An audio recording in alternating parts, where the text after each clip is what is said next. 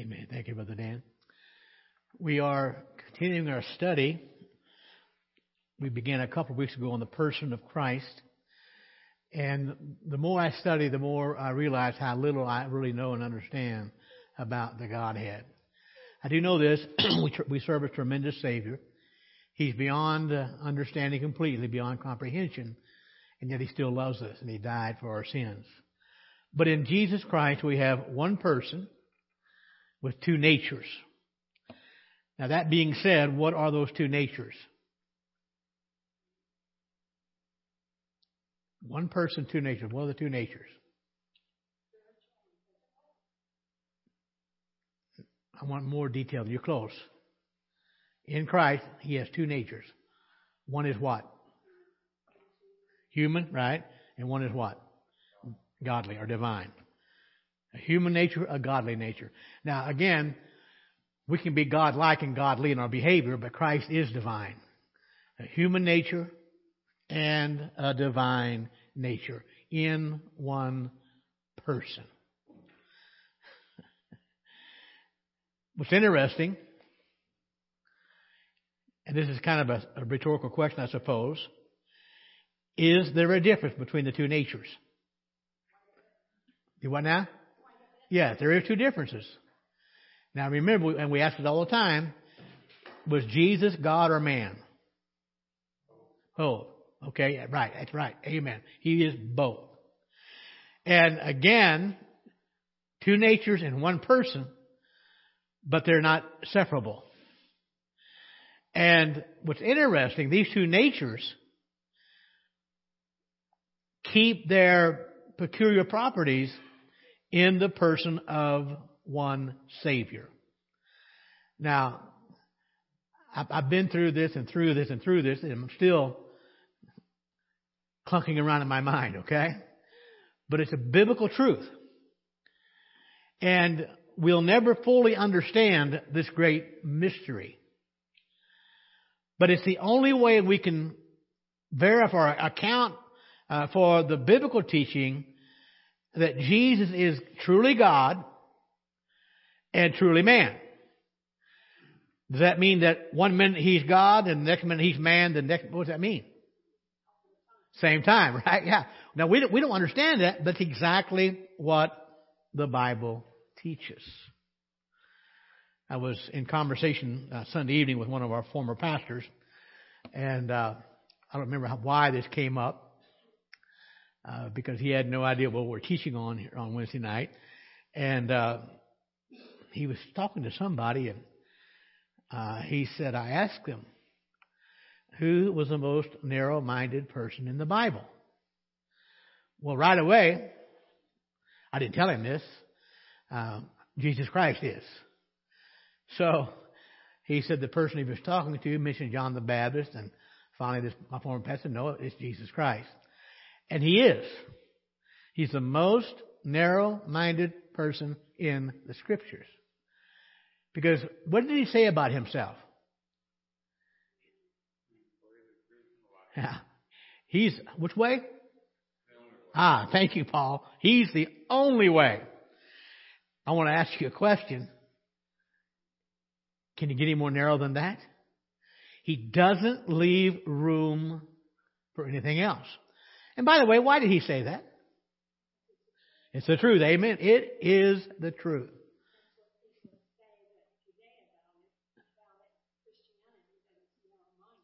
And it is. Our Savior was.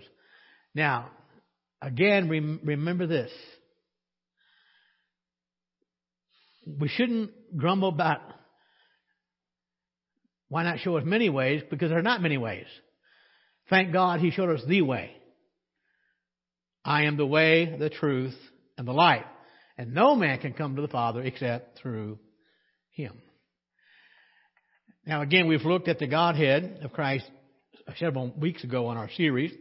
We spent this is about a third week on this person of the Lord Jesus Christ. A couple of things just to remind ourselves of. First of all, He was pre-existent. Now, again, make sure we're on the same table or same book or same page, whatever you want to say. We talk about the Godhead. Who makes up the Godhead? God the Father, God the Son, God the Holy Spirit. Now, normally in biblical study, we refer to God as the first person of the Godhead, Christ as the second person, and the Holy Spirit as the third person. Which one is greater?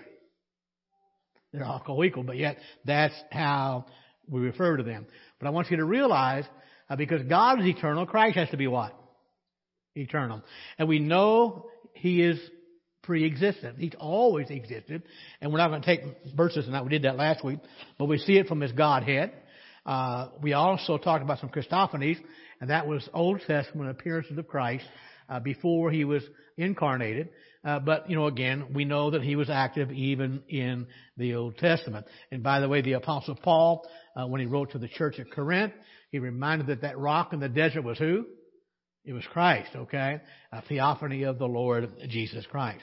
So we see God incarnate, the man Christ Jesus. Now remember, the Bible, let me ask this question. Who has ever seen the Father? Only the Son. No man has. So God is incarnate. He is visible, was visible in the man Christ Jesus. Last time we looked in verses, we're not going to read them again tonight, but way back in Genesis when Adam and Eve sinned, God gave a promise of a Redeemer. Both God has always had man on His heart, okay? But then in chapter 12 of Genesis, He gives that promise again to Abraham. How that through Abraham's seed, singular, Christ, all nations would be blessed. And we have to remember that the only purpose for His coming was the redemption of His people. Now, keep in mind, His people are made up of who?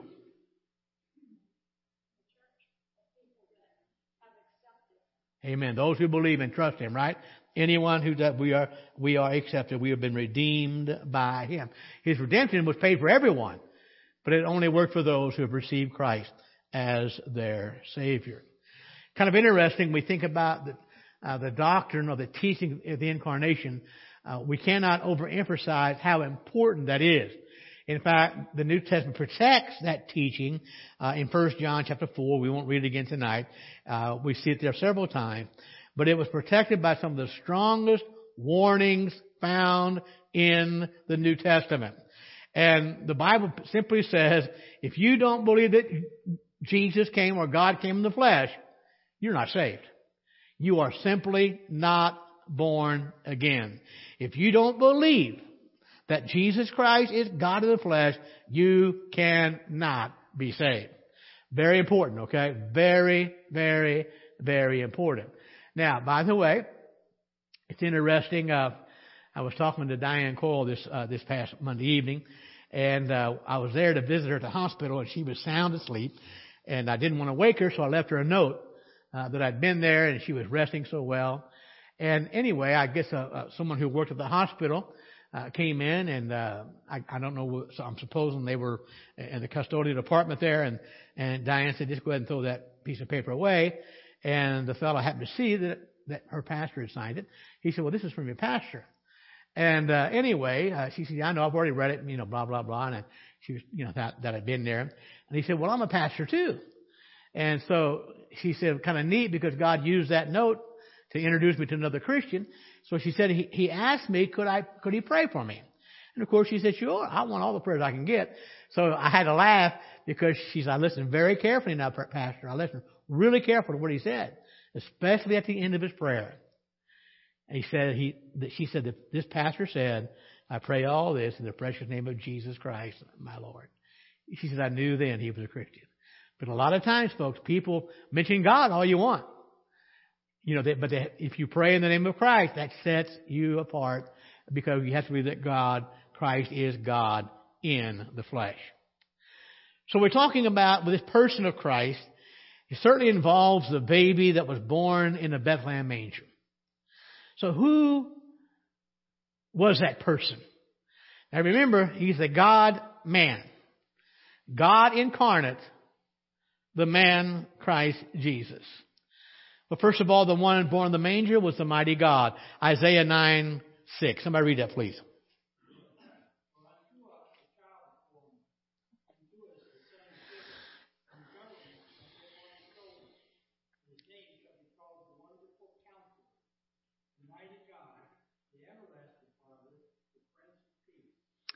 Okay, now, of course, Isaiah is prophesying about the one who was born in Bethlehem some 700 years later.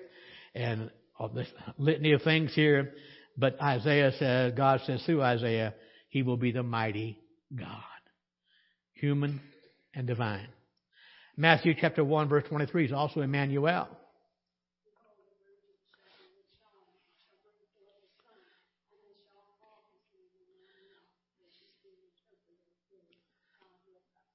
Okay, thank you, Philip. We have his name there.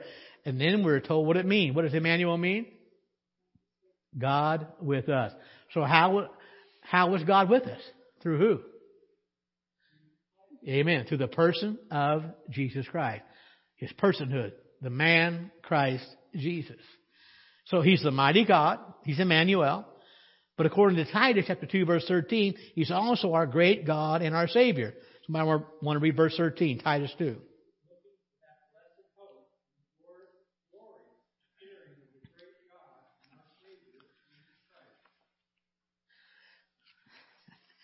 So remember, He is the true man.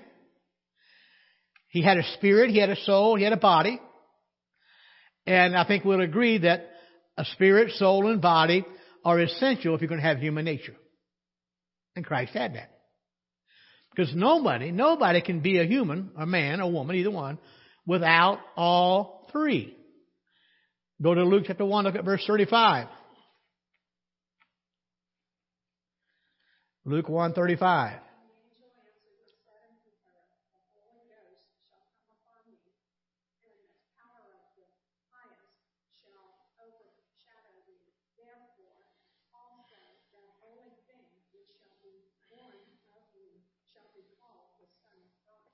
Amen. Now, don't forget, we took a look at this last week whenever the angel came and announced to Mary. And Mary wondered, how can it happen? I've never been with a man intimately, so how can it happen? Of course, the angel tells her exactly how it is going to take place. Now, here's what we need to realize. How long did Jesus as God exist? Forever. But He did not always exist as a man. Isn't that true? God became what? Flesh, a man. Now, hold on. We're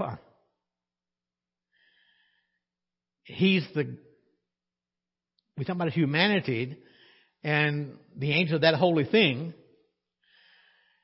Did God come down and, for lack of a better way to bring this out with my limited mind, did He come down and inhabit a person already here?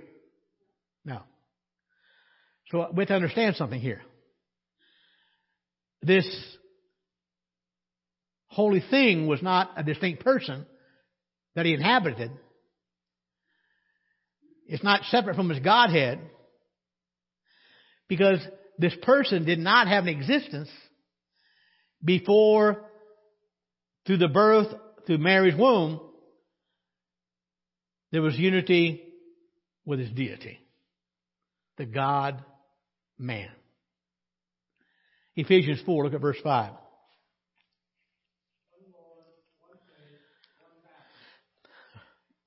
Now, of course, we're reading from Paul's writing. And do you have any idea? I know we're kind of pulling kind of out of context there. It might be a little hard to see what Paul's trying to say. But who is the one Lord he's referring to? Jesus Christ. Amen. So, He is the God-man.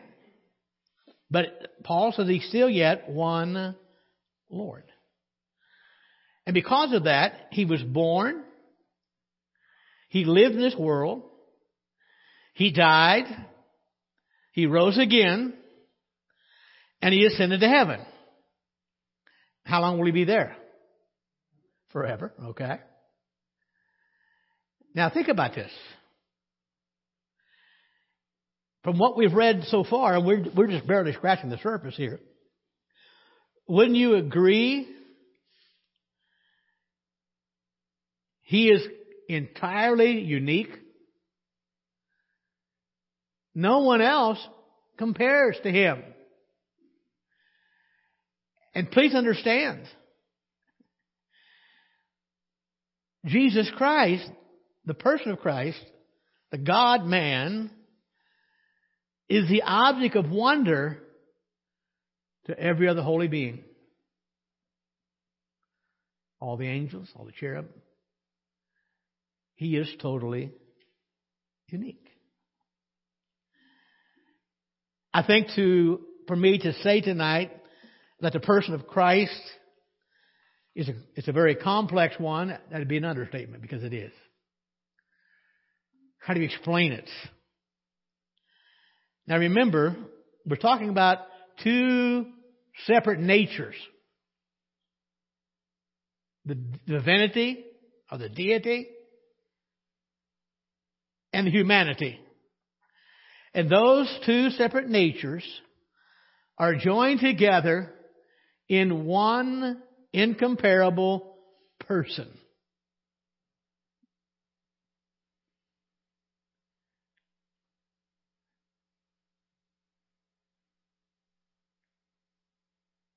Trying to get an example, and it's hard to do this. You ever make Jell-O? Anybody? Okay, now I've made it a few times. Not my favorite thing. Now give me chocolate pudding any day, okay? But with Jell-O, you take a powder, right? And water. Is that correct? So you have two distinct things. Wouldn't you agree? But you mix them together, what happens to them? Huh? They gel. The nature of Christ's humanity and His divinity never gelled. They still remain distinct. You mix that powder in the water, and they kind of weld themselves together. Gel would be a better word, I guess. But the human nature of Christ and His divinity do not weld themselves together, because they remain distinct and they remain different. Remember, He's the God-man. It's distinct. Now,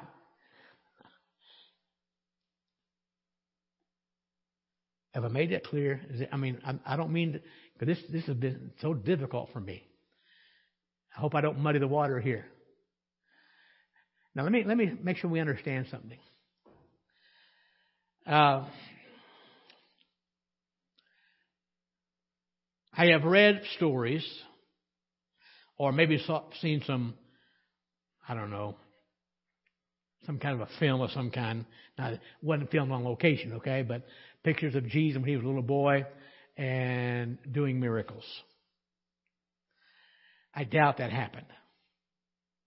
Okay? Because the only time we read of Him as a boy, of any detail, as Luke tells us, he was 12 years old. Remember that? And they had forgotten Him. They left Him there in Jerusalem. Had to go back and get Him. But Luke reminds us at the end of that chapter, He continued to grow in what? Wisdom and stature.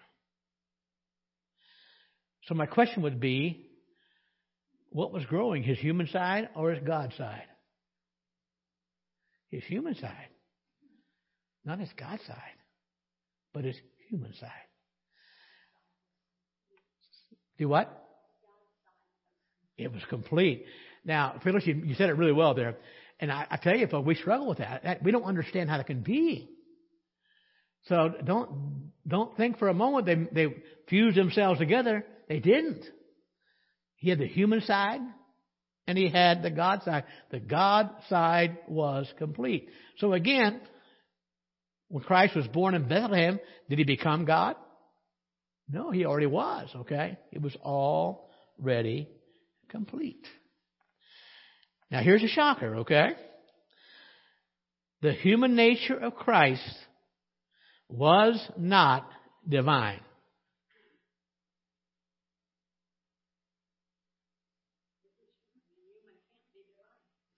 Thank you. In spite of what Kenneth Copeland might tell you, we're not little gods, okay? It's not biblical. We are simply not little gods. The human side cannot be divine. Say it again? Yes. And that's the puzzle right there, amen? And we're going to kind of touch that a little bit. Yes, Now remember, let's be honest, we can't wrap our head around that. But still, that human nature can never be divine. Yeah, absolutely. And, I think, Martin, it's important for us to realize that's a very precious gift we've been given, to be created in His image. Now remember, the human nature does not possess any of the attributes of God. He was human on one part, divine on the other. So it's interesting when we consider the humanity of Christ, and hear me well, when you consider it in its fullness and separately consider it, His humanity is not omnipotent. His humanity is not omniscient, nor is it omnipresent. Now think about that. His humanity was not any of those things because it was not divine. But on the same token, His deity is not a creature. And none of the things that pertain to humanity pertain to His deity. Totally separate, totally distinct. So when God became flesh, did it lessen His divine being? No, not at all. Not in the least way. It simply did not. And so what happened was we have a divine person, God, who joined Himself to a holy humanity. And because of the humanity, the flesh, His essential glory was partly veiled, hidden.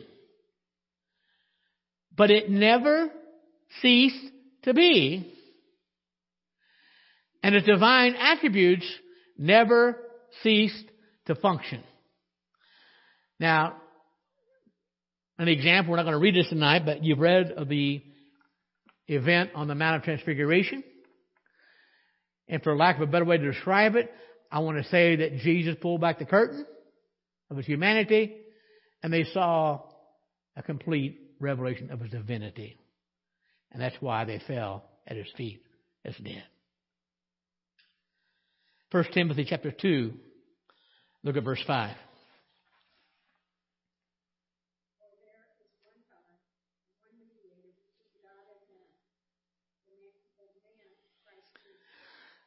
I thank you, Phyllis. Paul is very clear here. Says there's one God, okay, and there's one mediator between God and man. And then Paul said, in case you're wondering who that is, it's the man Christ Jesus. So please understand, God chose the Lord Jesus to be the mediator between God and you and I. And so, again, the Son of God, the one often referred to as the second person of the Trinity, is the eternal God, and He is equal with the Father. So that being said, He was willing, and He did it willingly, if you will, He took on himself the nature of man. And Phyllis, you kind of touched on it a moment ago, except without what? Without sin. And so we have two complete, perfect, and distinct natures. Godhead and manhood. And they were inseparably joined in the person of Jesus Christ without being fused together. And so that's how Jesus is truly God and truly man. Now, by the way, doesn't matter whether we can explain that or not. That's what the Bible teaches. He is truly God and truly man. So as the God-man, the Bible says that Jesus Christ is the one mediator. In the book of Job, trying to remember the chapter, I think chapter 9, could be wrong about that. But Job cried out, he said, "Oh, that there were a daysman between God and man." And a daysman would be an arbitrator, an umpire. And Job said, "Oh, I wish that there were somebody who could lay their hand on the shoulder of God and the shoulder of man and bring us together." But Job didn't know God had a plan for one, a mediator. And that was the Lord Jesus Christ. And so as the God-man, Christ is in fact the one mediator. Now remember, how many gods are there? Just one. How many mediators are there? Just one. And again, Christianity is pretty narrow, right? There's not two or three. No options. There's just one. And so, because Christ was the God-man, because He was the one mediator, He was the only one qualified to stand between God and men and bring about reconciliation. Thank God for Jesus. He brought us back together again. And I want to say tonight, what all the king's horses and all the king's men couldn't do, the king did. Amen. Jesus Christ. He brought us back together again. Now again, two natures united in one person of Christ, but each nature kept separate properties, just as our soul and body does. So we talk about this divine nature. And I want to tell you folks, the divine nature of Christ has nothing in common with us. But guess what part of his does? His humanity. His divine nature has nothing in common with us. What do I mean? Well, we are finite. What about God? He's not. Everything we gain in knowledge, we derive it from something or someone. Where does Christ's divinity get their knowledge from? Self-existent. We're dependent. Christ, His divinity, was not. So His divine side has nothing in common with us. But thank God His human side does. Now, again, that reminds me of why God had to become flesh. Because His divine side shared nothing in common with us, so became flesh so He could experience life the way we experience life. So in His human nature, and remember two natures, divine and human, Christ was made in all things like we are. Of course, without sin. Without sin. So let me ask you again. When did Christ's divine nature begin? Always was, right, Dan? Which means what? Yeah, He's God. But when did His human nature begin? When He was born, 2,000 years ago. So His human nature did not exist from all eternity. And we mentioned a moment ago, He increased in knowledge as well as other endowments from a human nature standpoint. And here's what's interesting. In the one nature, His divine nature, what did He know? Everything. But in His human nature, He began to grow.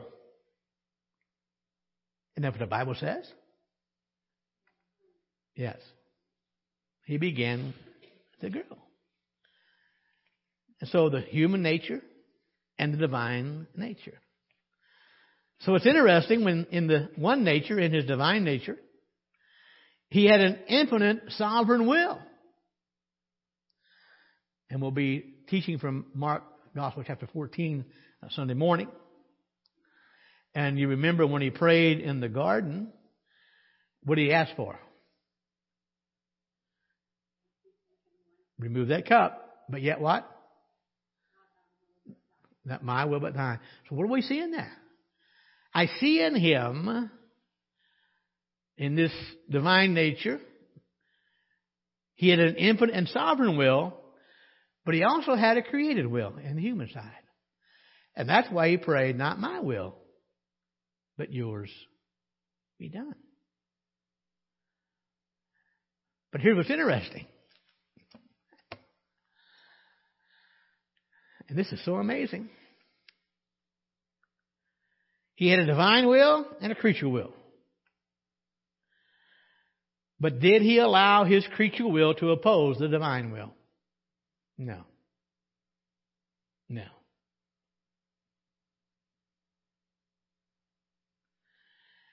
And so we cannot miss how important it is for the two natures in the one person of our Savior. It is so very, very important. Now, first of all, would you agree to be an effective mediator? You should both be God and man. Isn't that fair? And to be an effective mediator, you certainly had to be able to partake of the nature of both parties, divinity and humanity, if you're going to be the middle person between them. And that is what qualifies you to be the one Job prayed for, filling up the distance and bring them near to one another. Divine and human. And so it was necessary for these two natures to be in the person of Christ, because that was the only way. The only way to communicate God's benefits to us, and the only way He could release our debts. The wages of sin is what? Death. What did Jesus do? He died for our sin. He died for our sin.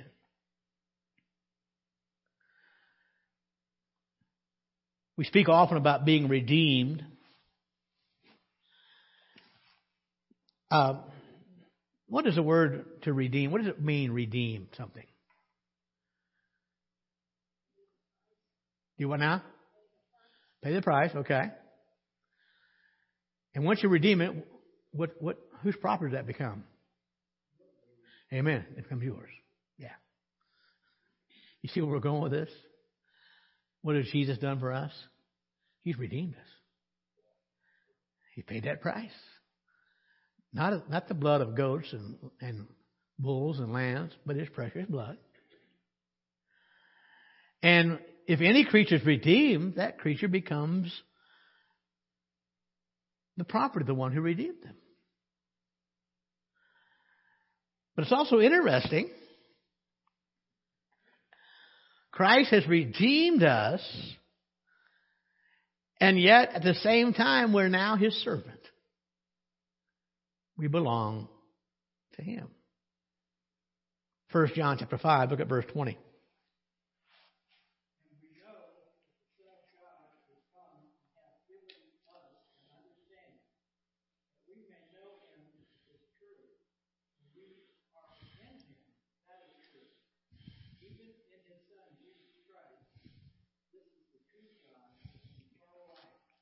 Thank you, Dan.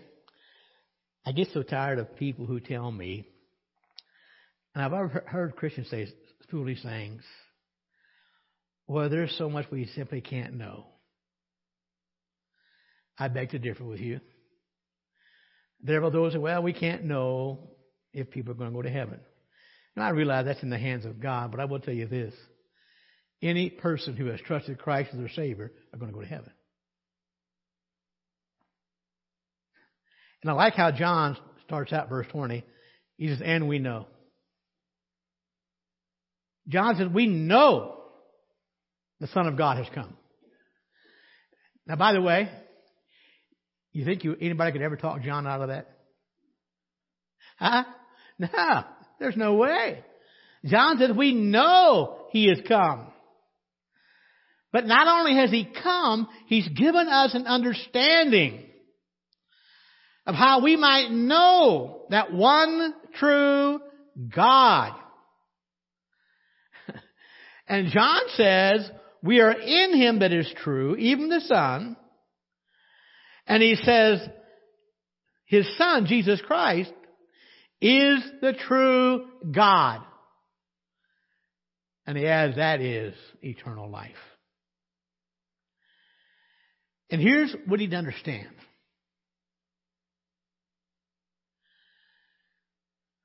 None but God can give eternal life. No one but Him. And that's why the two are joined together. The true God and eternal life. But also, at the same time, to be an effective mediator, He had to be a man. He had to enter our law place, if you will, and be subject to the law, keep it, and merit by keeping it. I was listening to some clips today, and actually it was a good Bible teacher playing a few short clips of some of our modern day heretics. And one preacher said, God, Jesus Christ, broke the law. How many of us are lie from the devil? If you break the law, you're what? Say it again. You're a sinner. Was he human? Yes. Did he sin? No. And so he had to be human. Galatians 4, verse 4.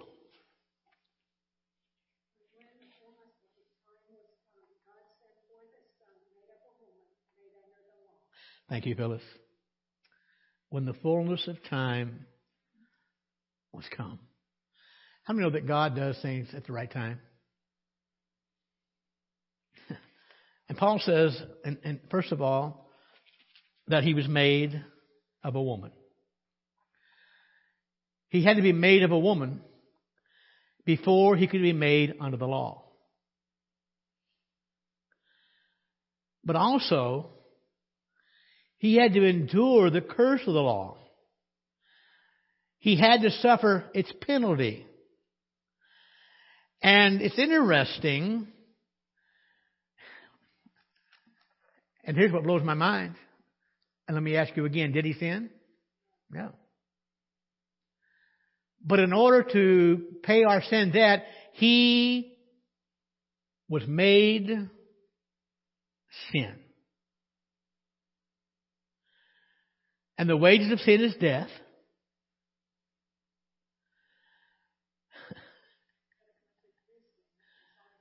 Yes, it was our sin. It was our sin.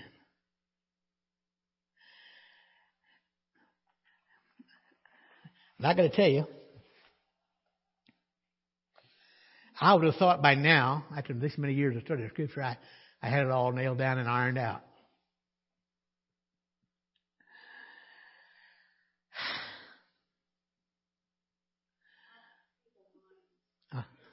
We can't.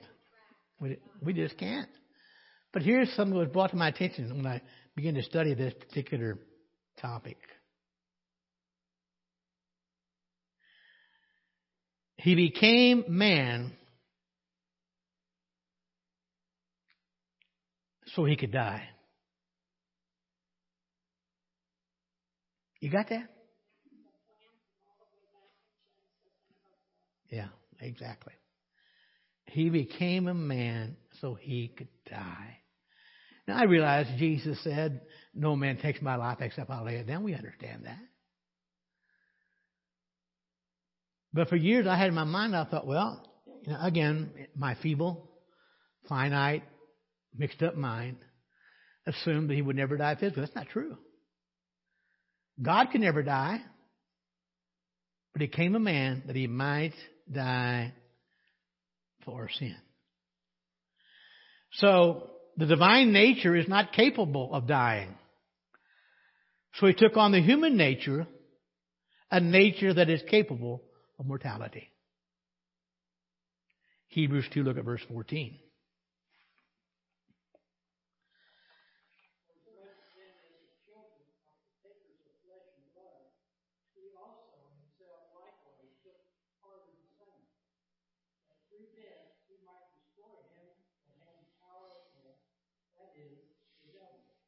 Thank you, Dan.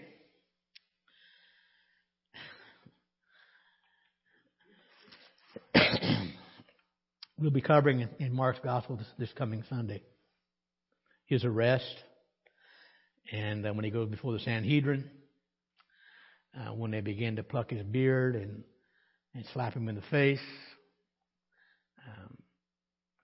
because he was God, none of those things hurt him. It didn't hurt when they slapped him. It didn't hurt when they plucked his beard. It didn't hurt when they put the crown of thorns on his head. It didn't hurt when they beat him with that whip. That didn't hurt at all.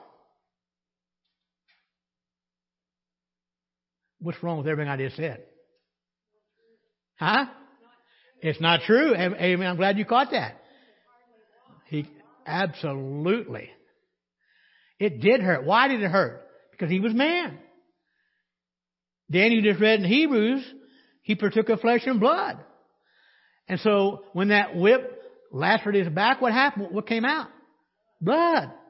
When they plucked his beard, it hurt. When they put that crown of thorns on his head, it hurt and he bled. And when I think about the person of the God-man, folks, he is absolutely unique.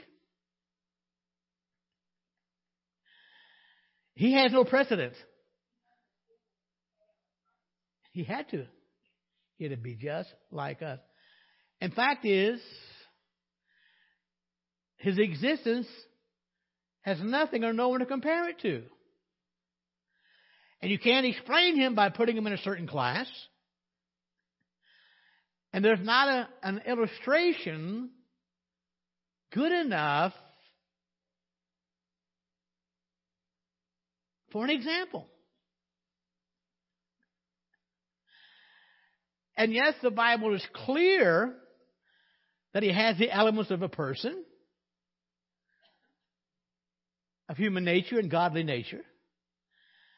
But the Bible never once gives us a formula that we can come up with to come out with an exhaustive definition of who that person is and how they depended on their mutual relationships. The God-man.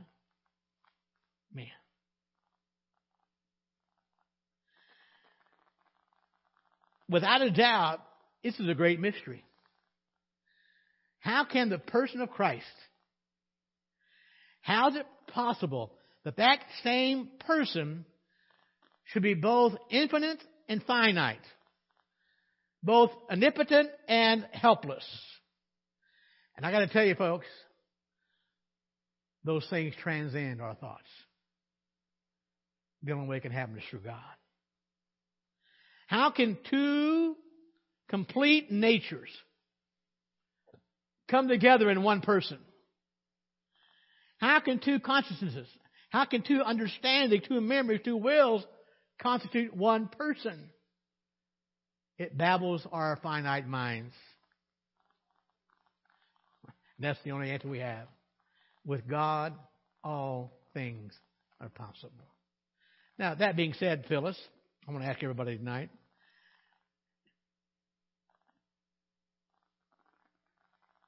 what if we don't understand what God says? What do you say, Dan? Doesn't matter. We're to believe it, right? Yeah. Yeah, amen. We're to believe it. We're simply to believe it. And here's what's interesting. Nobody can explain it. And the Bible never asks us to. Yeah, it never asks us to. Both natures act in tandem with each other. The God-man. One person, divine and human. The same person who gave his life for the sheep. He also possessed the glory with the Father, according to John chapter 17, before the world was. And yet he gave his life for the sheep.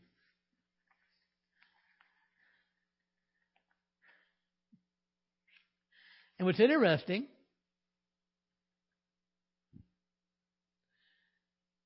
it wasn't by adding manhood to Godhead that his personality was formed, because the Trinity is eternal, but it cannot change. God didn't substitute a new person for the second member of the Trinity. Didn't add a fourth. They were together in Christ Jesus.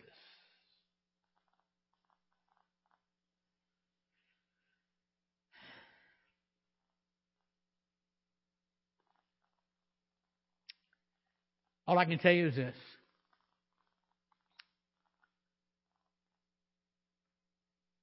The person is eternal. The person of Christ is eternal and divine. His humanity was introduced into it. The center of his personality is always in the eternal, personal Word, the very Son of God. I want to read a passage from Exodus to help us try to illustrate this, I guess. We see a type here. Let's read chapter 3, Exodus 2, chapter 3, verses 2 through 6.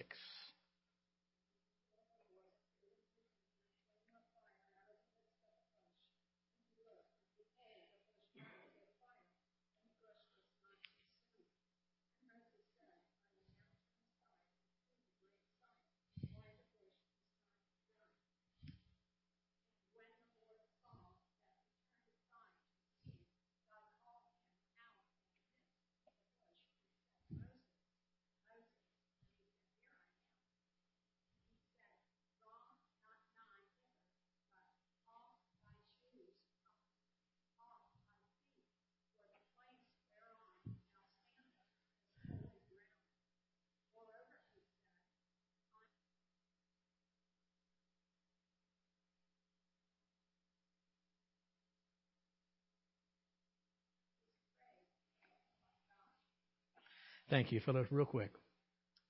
We have a flame of fire. He was in the midst of the bush.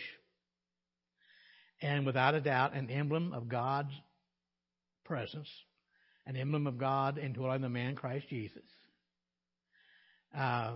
He's called the angel of the Lord. Again, a Christophany of Christ. He's a messenger of the covenant. And he also says, I'm the God of Abraham. So the fire, an emblem of whom he is, a consuming fire, placed himself in a bush, a thing of the earth, where it burned. But what happened to the bush? What happened? Now I realize, still a shadow, but certainly a remarkable foreshadowing of the fullness of the Godhead that dwells in Christ Jesus. Thank God for the person of Christ. Let's stop here tonight and take a few moments for prayer.